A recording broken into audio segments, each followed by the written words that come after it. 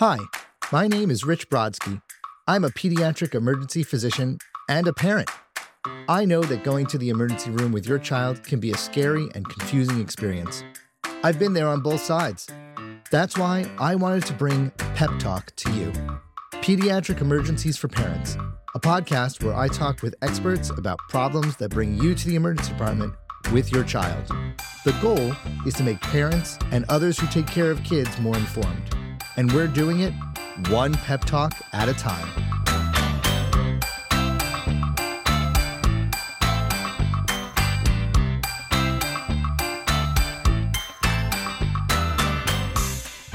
Hello, everyone, and welcome back to Pep Talk. Today's talk is going to focus on a subject that is very common but prompts a lot of questions: febrile seizures. Febrile seizures are the most common neurologic disorder of infants and young children. They occur in approximately 2 to 5% of children under the age of 5 and are one of the things many parents worry about the most when their child has a high fever. Today, I am joined by Dr. Niel Miele from the Pediatric Emergency Department and Dr. Genevieve Gabriel, who is a pediatric neurologist. Before we get started with that conversation, let me once again say that Pep Talk is an informational podcast. Every patient and every situation is unique. The information on the show is not intended to be direct medical advice. If you have any questions about your child or their health, please contact your doctor or seek appropriate medical attention.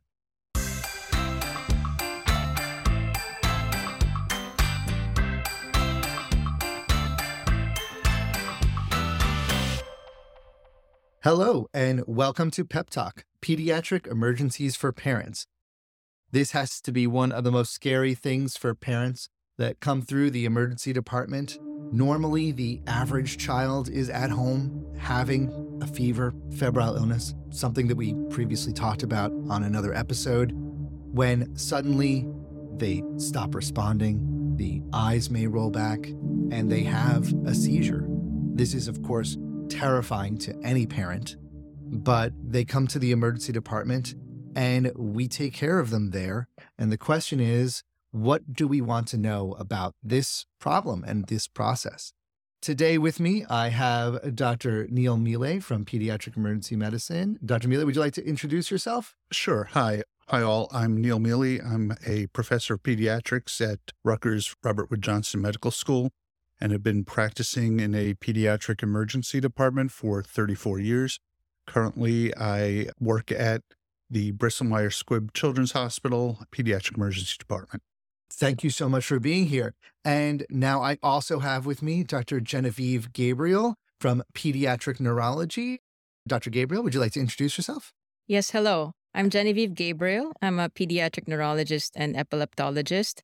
I'm assistant professor at Rutgers Robert Wood Johnson Medical School, and I currently practice at the Bristol Myers Squibb Children's Hospital at Rutgers RWJ in New Brunswick, New Jersey. Thank you for being here as well. I really appreciate it. Dr. Miele, first thing is that a patient's going to arrive in the emergency department after having a febrile seizure. On average, what do those patients look like when they come to the ED?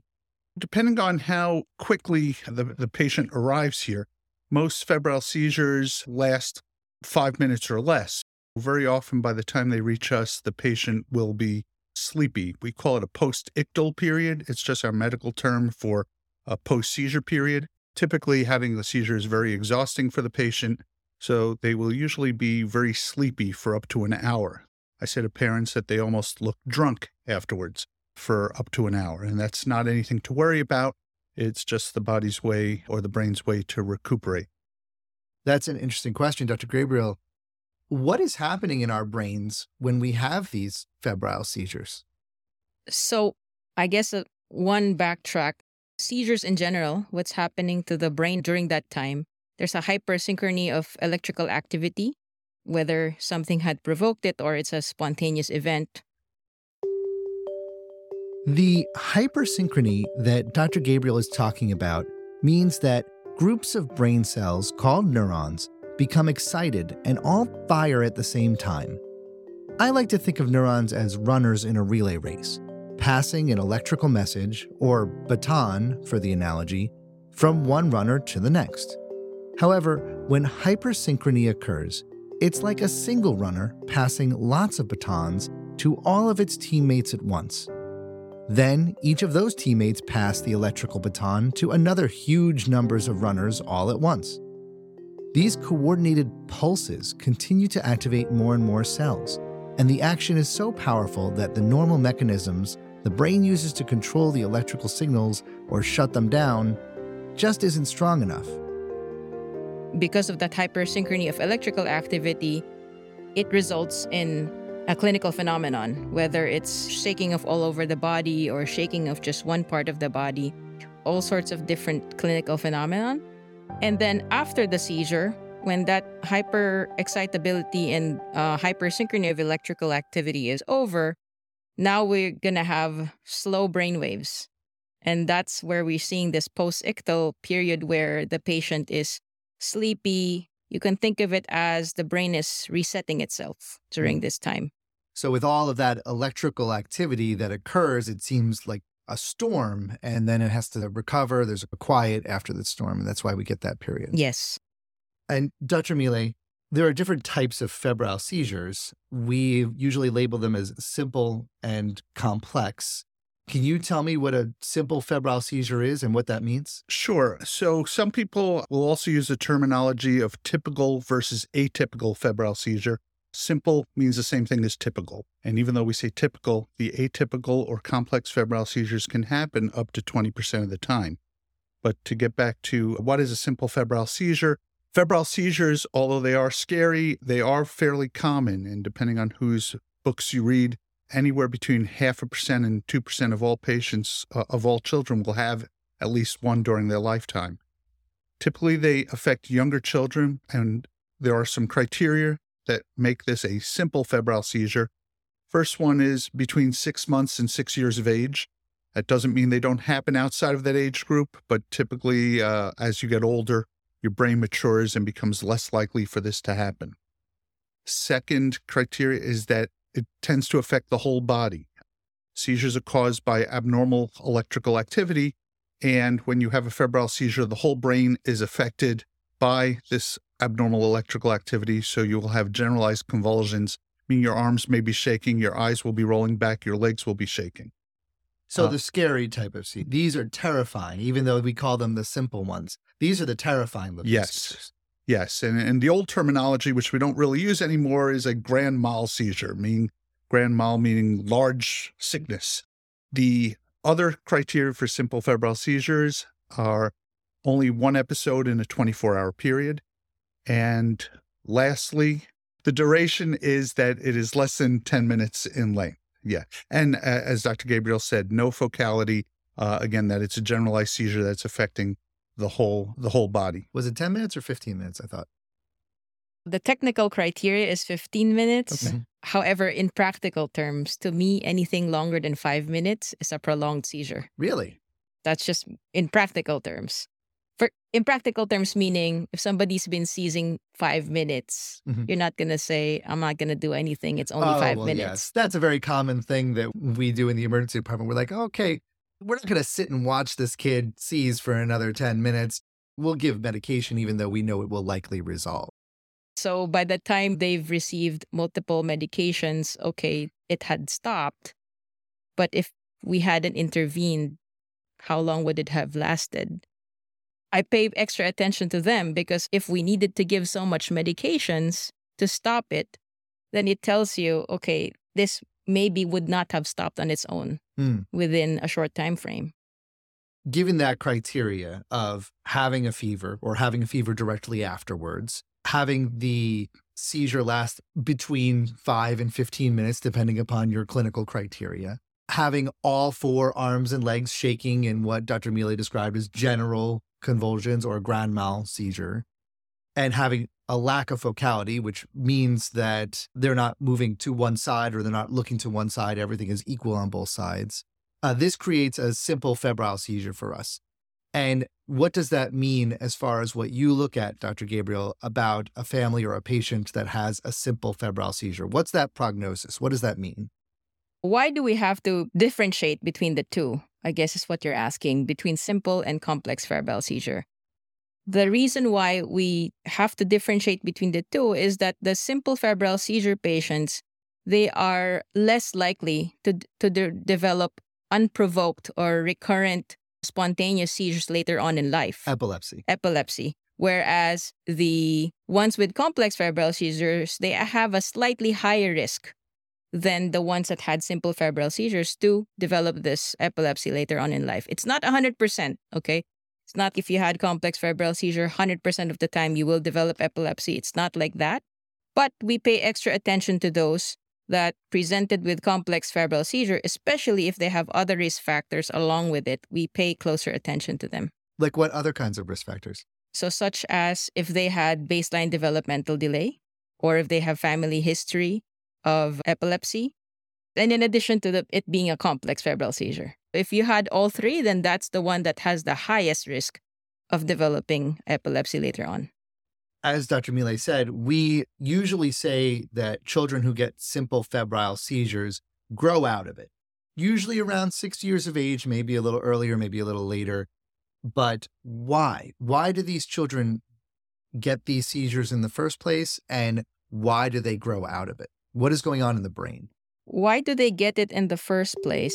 There is a genetic predisposition to this. If you ask these families, sometimes they'll tell you that, yeah, the dad had it, the mom had it, they had febrile seizures when they were babies, plus other family members, etc. So there is some genetic predisposition to it.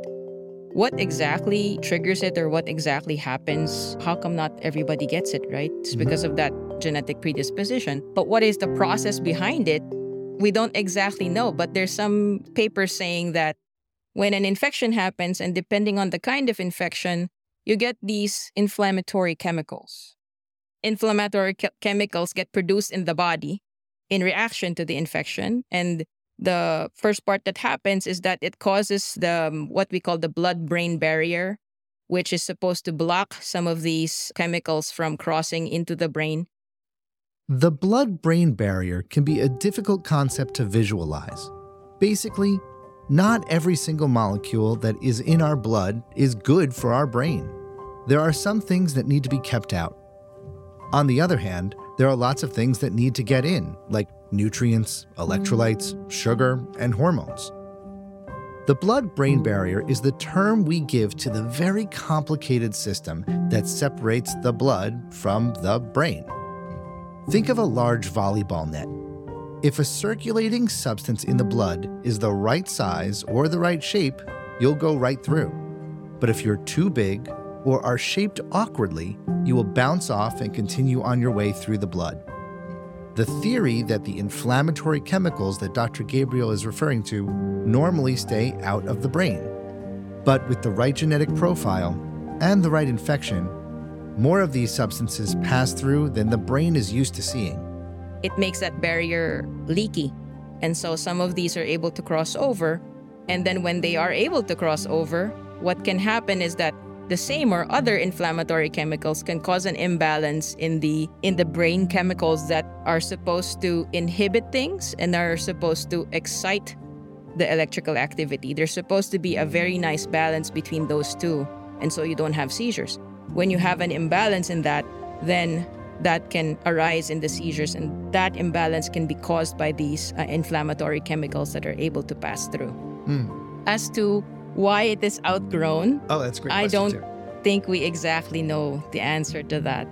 It's the same sort of principle with other childhood epilepsies that are able to be outgrown, right? How come they are such that they're able to be outgrown? We don't know the exact answer to that, I don't think. Yeah. Still one of the great mysteries of medicine Yes. at this point. The brain is very complex, especially developing brain is very complex. A lot of those processes we don't exactly know yet. Dr. Miele, in the emergency department, how long does the post-ictal state normally last before you get worried? It typically will last up to about an hour or so. If we don't see a child waking up after that, we start thinking about other causes of what may be going on. The post-ictal period can last longer than an hour on occasion without it necessarily signifying any major problem. you have a patient that has come to you with a febrile seizure. They have their post-ictal state. They're in your emergency department. What do you do for them as far as testing goes?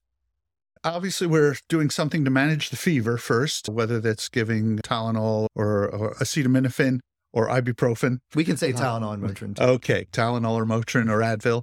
So doing something for the fever. And then really our assessment is based on whatever we would normally do to assess the fever. If we hear something in the lungs, we may be doing x-rays. But for the seizure itself, for the febrile seizure itself, we are not typically doing any blood work. There are many studies showing that blood work is typically going to be normal for these episodes. Our testing is really based on what's causing the fever and is there an underlying illness causing the fever. So as we once discussed in one of our fever episodes, maybe check a urine for some of these kids that are at risk for having urinary tract infections, possibly an ear infection, looking in the ears for anything, but there are no specific tests that you'll do for the seizure itself. That's correct. Why don't we perform brain scans on all of these patients that have febrile seizures, whether they be complex or simple? Or would you do it if you had a complex febrile seizure? We didn't really talk too much yet about complex febrile seizures. No, we didn't. Why don't we start there then? Let's talk about complex febrile seizures. Tell me, if you have someone who doesn't have a simple febrile seizure and has a complex febrile seizure, how would your treatment change? So in a complex febrile seizure, or as I said before, atypical febrile seizure, these are episodes that don't meet those traditional criteria. So these can be seizures that last longer than 15 minutes. They are occurring outside of that age range of 6 months to 6 years. They're having a second or more episode of febrile seizure in a 24-hour period. Or there's some abnormality or some focality to the seizure, meaning that, let's say, only one arm is shaking, but the rest of the body seems to be fine. When we see a complex febrile seizure, it makes us just look a little bit closer as what's going on with the patient. Again, very often this is just a more prolonged episode with no other major problems. However, when we do see a febrile seizure in a very small infant, we may think more about the possibility of infection in the brain. When we see a focality of the seizure, for instance, if we just see one arm is shaking, we have to at least think, why is only one part of the brain affected? And is that a reason to actually take a closer look at the brain? So two-part question. Would you scan the brain of someone who had a simple febrile seizure? And would you scan the brain of someone who has a complex febrile seizure? With the simple febrile seizure, in general, we would not. Again, unless there was something that is disturbing, that when the patient wakes up, there's some sort of neurologic finding. As the child wakes up, seems to have some sort of finding on exam, we may need to consider some sort of imaging. In the complex febrile seizure, it really depends overall what makes that a complex febrile seizure. In the patient that has a focality to the seizure, meaning that only one part of the body is shaking, we may lean toward imaging in those cases, again, to try to understand why is only one part of the brain having a seizure and not the rest of the brain. In the case of a prolonged seizure, we probably would not be doing any imaging. If a patient has a second episode in a 24-hour period, we would probably not be doing any imaging for just that reason. One of the other things that I wanted to bring up as well, when looking at complex versus simple febrile seizures, one of the criteria that I always look at is, are they awake during the seizure as well? Because if they are completely unconscious and unable to respond to you, that is more likely to be the generalized seizure that you're talking about that's simple. Whereas if they're able to be awake while there's uncontrollable seizure activity, that is generally the more complex. So strangely enough, the scarier looking seizure is the one that is more benign. That is correct. Could be. Could be. We don't want to get too far ahead of ourselves. Absolutely. No, the reason I say that is because part of the criteria for being complex is the prolonged. They could come in and they're in status epilepticus, meaning... What does that mean? Meaning the seizure has been going on for a long time. Again, technical definition would be 30 minutes, but we don't sit there for 30 minutes, right? We try to intervene, do everything we can to stop this seizure that has been going on for a long time. that's also scary, right? Yes, it is. So when we need to intervene, Dr. Miele, someone is coming to the department and is still seizing. Let's say it's 5 minutes that they've been seizing and you're like, this could be a simple febrile seizure, but I need to intervene at this time to stop the seizure. What do you do? Most commonly, we would try to get intravenous access or IV access and give a medication through the IV. Most commonly, we'd give lorazepam, or known as Ativan, through the IV. If there is not the capability of getting quick intravenous access, there are other ways to give this medication. It can be actually given rectally, which works pretty much just as fast as if we give it IV. There are some people that have started doing an intranasal or squirting the medicine up the nose to stop the seizure with some success, which is a newer approach. The rectal and the nasal approaches are sometimes used by our ambulance squads because they just don't have the capability of getting quick intravenous access. We can give the dose as an intramuscular shot. Takes a little bit longer to work. And to be honest, the rectal dose, if that's available, is probably quicker than giving it as an intramuscular shot. Dr. Gabriel, one of the biggest myths that surround febrile seizures in general is that if the family works hard enough and gives enough Tylenol and enough Motrin, they will prevent the seizure. What do you have to say about that? Okay, so on the one hand, we do have some studies saying that it is not effective for preventing another febrile seizure episode. Okay, let's say a patient that has had one febrile seizure, okay. For their next febrile illness, we give them the anti-fever medicine. You don't give them the anti-fever medicine. Their recurrence rate will be same. So It does not necessarily prevent it. Oh, wait, we should give me the hold on one second. But hold on one second.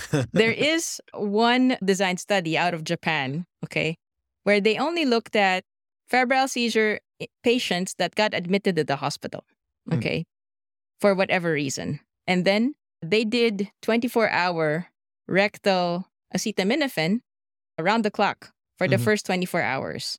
Two groups, one had it, one did not have it.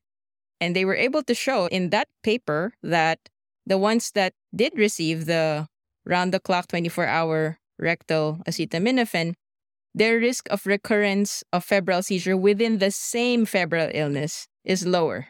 Because remember, some of them will have, within the first 24 hours, more than one episode, right? 2 or 3 episodes within their first 24 hours. That's partly what makes it complex, right? As we discussed earlier. What this study is telling us that, okay, within the same febrile illness, doing your antipyretics, quote unquote, aggressively may be able to reduce the recurrence risk for that within that same febrile illness. But moving forward in the future, the recurrence risk of having another febrile seizure for their subsequent febrile illnesses, that's what do we do with that, right? Because the fever's unpredictable sometimes, right? Sometimes that's the first sign of an infection is that, boom, they get the fever plus the seizure at the time. They were fine 10 minutes ago. They were totally fine, Yeah. Playing everything. And then that's the first sign that they're brewing an infection. So really, in terms of preventing it, in terms of, oh, I'm just going to give them anti-fever medicine every day of their life. No. Yeah, that's not. That's probably not healthy for your liver either. Yes. But having said that, there may be a role within that same febrile illness. If we were looking to prevent recurrence, then there may be a role for that. Let's take a quick break right here. When we come back, we'll talk more about febrile seizures with Dr. Niel Miele and Dr. Genevieve Gabriel.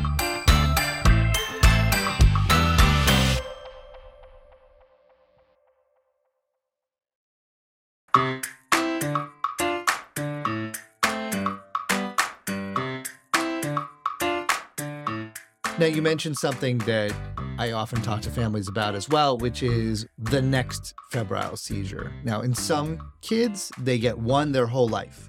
Some kids, they have a couple, and some kids, they get it with every single febrile episode that they get. They're very susceptible to it. How is that split? How many children in general have one or two, and how many get a lot of febrile seizures. Yes, about 30% of the time, the febrile seizure can recur, meaning the next febrile illness, they'll have another febrile seizure. Not necessarily every single febrile illness. Okay, and there are certain risk factors that if they're present, they may make it more likely that those will be the patients to have the recurrence. And those are if they were younger at the age of the onset, if their max temperature triggering the seizure was lower, and if they have a first-degree relative with a history of febrile seizures, and a shorter duration of the fever before the seizure happened, and if their prior febrile seizure was complex in the way that it recurred within the first 24 hours. So a younger child who didn't even know they were going to get their seizure until 5 minutes after they had a fever, who also had a family member, they're more likely to recur. Yes. The younger age, it's because they have more time that they're susceptible. Now, the patients that have them frequently, like every single febrile illness results in a seizure, we may pay attention to those more. Now, there's no exact number, like, okay, if you've had 5, if you've had 7, what's the exact number? There's no exact number. As neurologists, we pay attention to those more because in rare cases, that's actually the first presentation of their epilepsy. That brings up an interesting question. If you get simple febrile seizures, on average, do you have an increased risk of epilepsy as compared to everybody else in the population? Only slightly. So we're talking simple febrile seizures, Simple right? febrile seizures. It's only slightly increased. So Okay. only slightly meaning if the general population has a risk of epilepsy of 0.5%, then a child that had simple febrile seizure maybe goes to 1%. So double the risk, but still 1 in 200 or 1 in 100 extra would get epilepsy. Yes. Because they had a warning sign of a simple febrile seizure. When a patient has true epilepsy, a fever is going to make them more likely to have a seizure. So because of that, it is always possible that anybody who presents with what looks like a simple febrile seizure, there is a small risk that this was actually an epilepsy episode brought on by that fever. Yes, I always tell the parents, anytime that there's a seizure without fever whatsoever, then they have to reach out to me right away. Not wait till the next appointment, which is months away. Just we need to know that right away. That's a great question as well. When does a patient with a simple febrile seizure need a neurologist? Okay. First of all, pediatric emergency medicine practitioners and pediatricians, both of these types of specialists are able to do the initial evaluation of simple febrile seizure. And if they are comfortable in the diagnosis with the counseling and all the things that we advise the parents, and there's nothing atypical about it, then they may not need to see a neurologist from that point on. We do get some of those referrals still for a variation of reasons. And if they do end up seeing us, we're happy to see them and provide our own counseling. And also make sure that, in fact, it was a simple febrile seizure and does not need additional evaluations. If there's anything atypical about it, for example, they've had too many recurrences, like I said earlier, but again, there's no exact number. Or the febrile seizures were complex in that they were prolonged or exquisitely focal, then those patients need additional evaluation by neurology, usually. I'm going to ask you both a question. It's the question that we get in the emergency department very frequently. Has this simple febrile seizure caused my child to have brain damage? Unless it's a very unusual circumstance, the answer is no. This simple febrile seizure should not cause any brain damage. Yes, I agree with that. In fact, if we take seizures in general, if they are short and self-limiting, those very short seizures, they really don't cause any lasting brain damage or so to speak. They really don't do that. So in and of itself, a febrile seizure, really the more pressing question in the emergency room setting, which was already alluded to earlier, is to find what's causing the fever. Dr. Gabriel, Let's say that Dr. Miele or myself admits a patient to the hospital because of a complex febrile seizure. Let's say it looks complex. The patient had a prolonged postictal phase, or it was a very odd seizure. It recurred 2 or 3 times in the emergency department, which is unusual for simple febrile seizures. What happens to that patient once they are admitted to the hospital? What do we do in the hospital for them? As far as the fever workup goes, neurology, we take a step back on that end and we let the pediatrics team handle that part of the workup. From our standpoint in neurology, we may order some tests for these patients. The main thing is we're trying to find out what is their overall risk of recurrence. The complex febrile seizure patients, they have a slightly higher risk to develop epilepsy compared to the simple ones. So then within that group, we're trying to find out, okay, who are the ones who we have to pay attention, because this is the one that may develop epilepsy later on. And now one of those tests I know is an EEG. Could you describe what that is? What happens when you get an EEG test? An EEG, you can think of it as similar principle to an EKG or ECG, which I think is more familiar to parents. That's when they use wires and with a sticker, stick it on the chest to check the heart electrical activity. This time, the EEG checks for brain electrical activity. So we would use the wires, but instead of going on the chest, we would stick it on the patient's head using like a little paste. And there are several of them. There's way more wires than in an ECG. So we would attach that to the head, and there's no needles involved in this test. And the patient just relaxes during the test. And we just want to record the brain waves while they're just relaxing there. We want to capture them sleeping also, usually during this test. That yields us more data. And sometimes, depending on the kind of EEG we're doing, sometimes we do some maneuvers like I use a strobe light. We would put a strobe light in front of their face to see if there's any additional findings we find from that. Is that like when every video game I've ever played says, warning, these lights might cause seizure activity? Or you're trying to stimulate that specific reflex? There are several things that we may be able to stimulate using the strobe light. That's very rare, though, that the strobe light will cause an actual seizure. Oh, okay. Okay, so some of these changes are just seen on the EEG. Oh, it just shows up in your brain wave. In the EEG, Okay. yes. So we're looking for all sorts of these things that can be stimulated. If the child is old enough, we may ask them to hyperventilate or breathe in and out repeatedly for a few minutes. And then we're reviewing the brain waves. Okay, and now a common thought may arise that, okay, the seizure is over, right? Mhm. What are we trying to achieve here? Mhm. Are we putting the EEG on and we're trying to capture another seizure while the EEG is on? Mhm.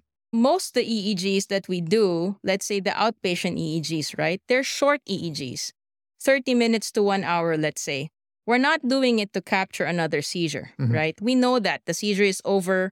It's unlikely going to happen at that time that we're doing this 1 hour EEG. But the reason we're doing it is because patients that have a tendency to get recurrent spontaneous seizures, even when they're not having the seizures, we often will find abnormal brain waves just randomly there. Okay, not all the time there. It's like you scroll through a few pages, oh, one. You scroll through another few pages, oh, here's another one. And we're looking for those. That's what essentially the thing we're looking for in these patients.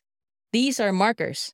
These abnormal markers are what tells us that, hey, this may be a patient that may have a tendency to have these spontaneous seizures in the future.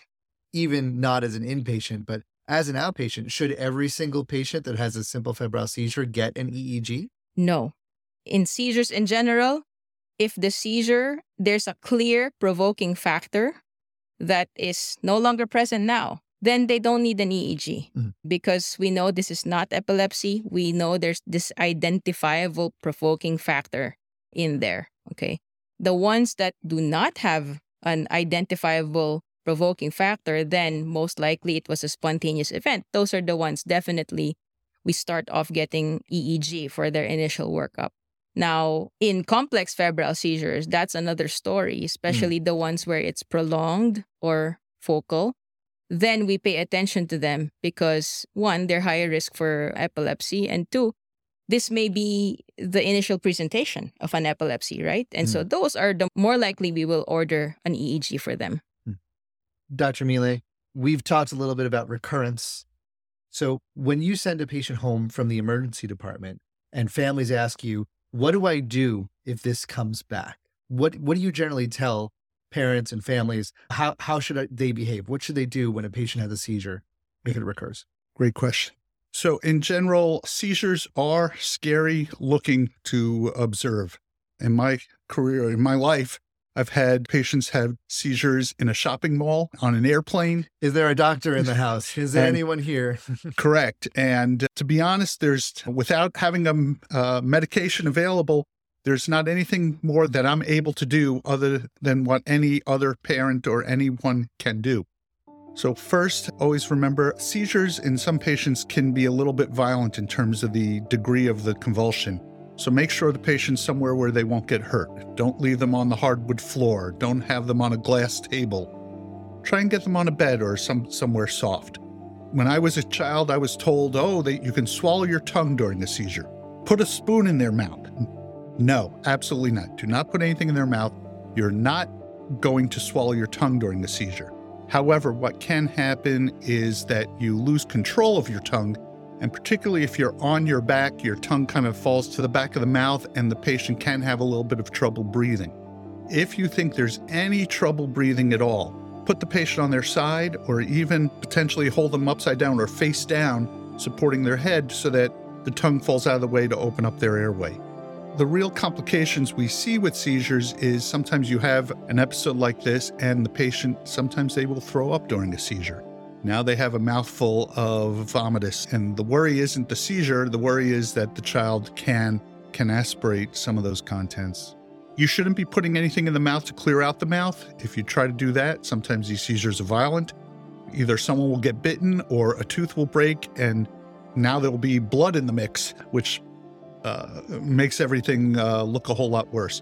So the main thing is, again, support the head. If there's any concern of breathing or vomit in the mouth, hold the patient face down and allow them to clear out that mouth.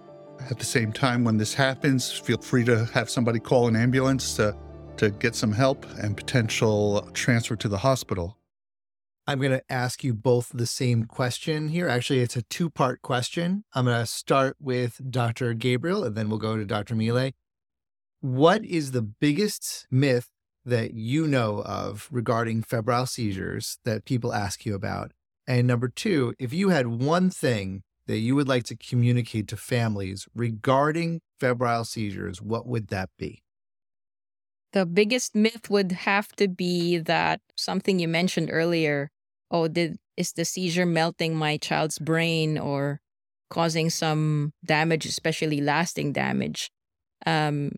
We've said this repeatedly earlier. It does not.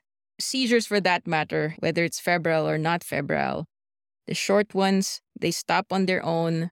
It really does not cause a lasting damage in that way.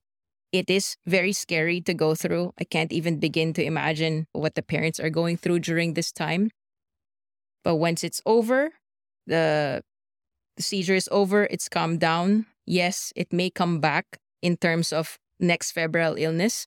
So we have to do really the counseling for that. Okay, if it happens again, do they need to come to the emergency room every time? What do they need to do? Are there things that we can equip them with? And in terms of that, if the patient has, let's say, they have a tendency to have prolonged febrile seizures, then we can prescribe to them emergency medicine that they can use at home to give to the patient while they're waiting for help to come, to help the seizure stop earlier than it would have been if no medication was given.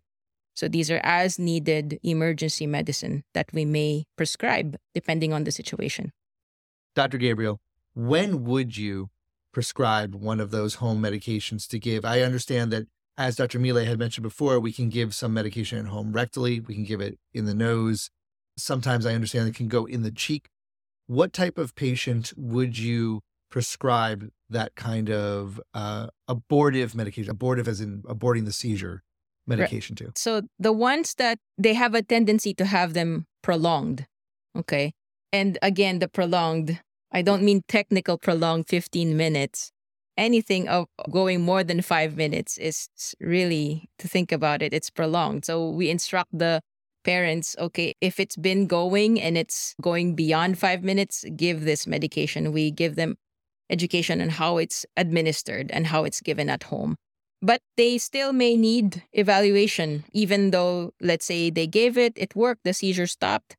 But then they still need the rest of the evaluation, right? Like, why did they have the fever in the first place, right? So even that, I still tell the parents, okay, there's another febrile seizure. It's short. You didn't need the medicine. The child was okay afterwards. Maybe you don't need to rush to the emergency room at that next time because we know the child has a tendency to have this. But the fever evaluation still needs to happen, right? Now, whether that's an outpatient setting the next day or something like that, that's part of the counseling too. Parents will sometimes ask me personally, do I have to come back here every single time? And to that I answer, technically, if you become experienced, this is not your first child with febrile seizures, or you've had 2 or 3 before this point, and you feel comfortable with what we do here, which is observing the postictal state and seeing them recover. If you're comfortable with that at home, then you could probably do that at home. But if at any point you feel that you want to be reevaluated or evaluated at all, do not hesitate. Do not let anyone tell you not to come to the emergency department. I usually say, even if you are the most experienced person with seizures, if you want to come to the ER to get evaluated, you come to the ER to get evaluated. Never question yourself for that. But if you are comfortable with that follow-up and you don't feel like you need to come to the emergency department, that's okay. Would you agree with that? Yes, exactly. So I tell them that, 1, if the seizure was long, you have to come. Mm-hmm. All right. Number 2, if seizure's over, but they're not recovering in the way that you would expect them to, because this is not the first time, right? It's happened before. So you already know the pattern that, oh, they bounce back after X number of time and they were totally normal once they bounce back. But something is off with that after seizure phase or post-ictal phase. You should also come. And like you said earlier, anything that makes you uncomfortable with the way they're acting afterwards in the seizure, don't hesitate to come. Dr. Miele, I'm going to go to you to our question from before. What is the biggest myth that you see in the emergency department regarding febrile seizures? And what is the one thing that you would want parents to know about febrile seizures? I think I mentioned before that during these episodes, you will not swallow your tongue. There is no reason to put anything in the mouth to try and clear out the mouth. However, the main dangers of seizures are not the seizures themselves. It's things that happen along with the seizure, particularly a vomiting episode or any sort of difficulty breathing. So the main concern is to first make sure the patient is somewhat comfortable, that they won't get hurt. And if there is any issues at all with breathing or vomiting, to either turn the child on their side or even support their head and have them face down to try and clear out the mouth. For me personally, when I am in the emergency department, my biggest thing that I want to advise parents on is that this is not their fault. One of the most common things that parents will say to me is, what could I have done to prevent this? What could I have done to take care of this? What could I do? What could I have done? And the biggest thing is that, as you said, we have most of our studies, a large majority of our studies show that Tylenol and Motrin around the clock will not necessarily prevent a febrile seizure from happening. So I always want them to know that these things happen. It is a genetic predisposition. It occurs, but that this is not something that necessarily they were at fault for in the fact that they didn't stop it. And with that, I want to thank both of you for joining me. This has been an amazing talk. I appreciate you both being here. And thank you for coming on this pep talk. Thank you. Thank you. This pretty much wraps up our talk on febrile seizures. We've learned a lot of great information today. That febrile seizures are very common, although very scary to look at.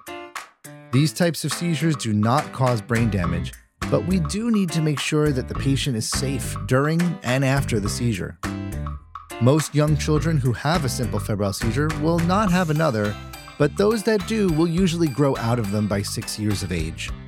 However, a very small minority of these patients who have significant risk factors and don't have the usual type of febrile seizure may be actually showing the first signs of epilepsy. Although Dr. Gabriel mentioned that around-the-clock fever medicine can reduce the second episode of seizure in a febrile illness, it does not prevent a febrile seizure from happening in the first place. In fact, I think this was put best by one of my previous guests when they briefly mentioned febrile seizures on our Fever Talk. So my biggest thing that I like to counsel about, and this is more specific to febrile seizures, is that you missing a dose of Tylenol or Motrin or any antipyretic is not the reason that a child has had a febrile seizure, so it's not your fault.